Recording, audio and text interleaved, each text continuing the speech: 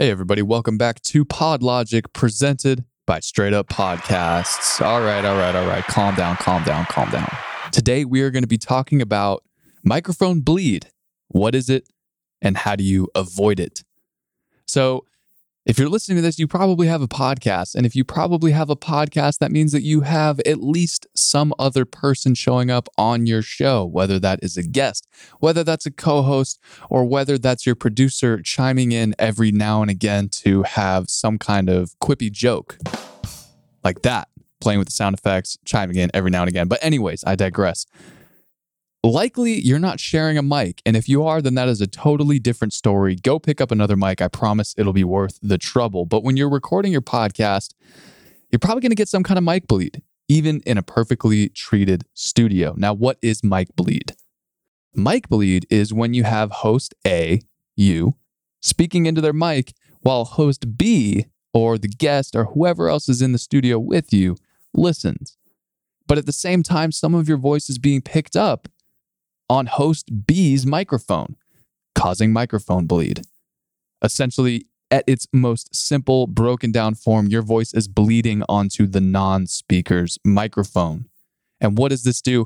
This can cause an unideal sound in your podcast, especially when you're doing multi-track recording. You do not really want that sort of echoey voice bleed being picked up on the other person's microphone because it'll affect the overall sound of your show. However, there are some ways that we can work around it and ways to avoid it. So the first way that you can do this is multi-track recording your podcast and then deleting the dead air in post-production. So if I was having a conversation with my co-host of this podcast, hello, co-host, welcome back. That would have been him talking. And so in the post-production aspect of it, while that cricket sound was playing, I would delete the dead air on my audio track. And if you want some more in-depth information on this, feel free to just shoot me a direct message on Twitter at Johnny Threederson or at Straight Up Pods to get some more information on how I would go about doing that. The second option is you can use a debleed plugin, which you can get from places like Waves, iZotope. A lot of the main plugin distributors, I guess I would call them, would offer some kind of debleed plugin that can help minimize it. However, I think that the best route that you can do is just do the multi-track recording and delete that dead air in post-production. A third option is master your microphone spacing. So not having the microphones too close to each other.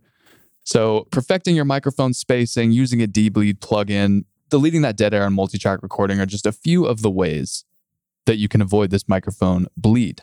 The final way is just avoiding it altogether. Avoid in-person podcasting altogether.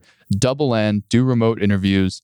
In the very rare cases, I've seen instances where you are together in the same room. However, you're physically together. Okay? Go with me on this. But there is some kind of glass or soundproofing material separating you and the co-host, essentially making two studios within the one studio that you're in. That would be the most extreme version of this and probably the most unlikely for you hobbyist podcasters. So if I had to point you in one single direction, it would be to just do the multi-track recording, delete that dead air in post-production, and you are going to get a much better, much more crisp sound from your podcast. Hope this was helpful. If you enjoyed today's episode, please subscribe. Check out any of our other 95 episodes of this podcast. It has just been flying by putting out this PodLogic podcast. You can sign up for our newsletter as well. Every single Monday, you will get a fantastic email in your inbox talking about the world of podcasting.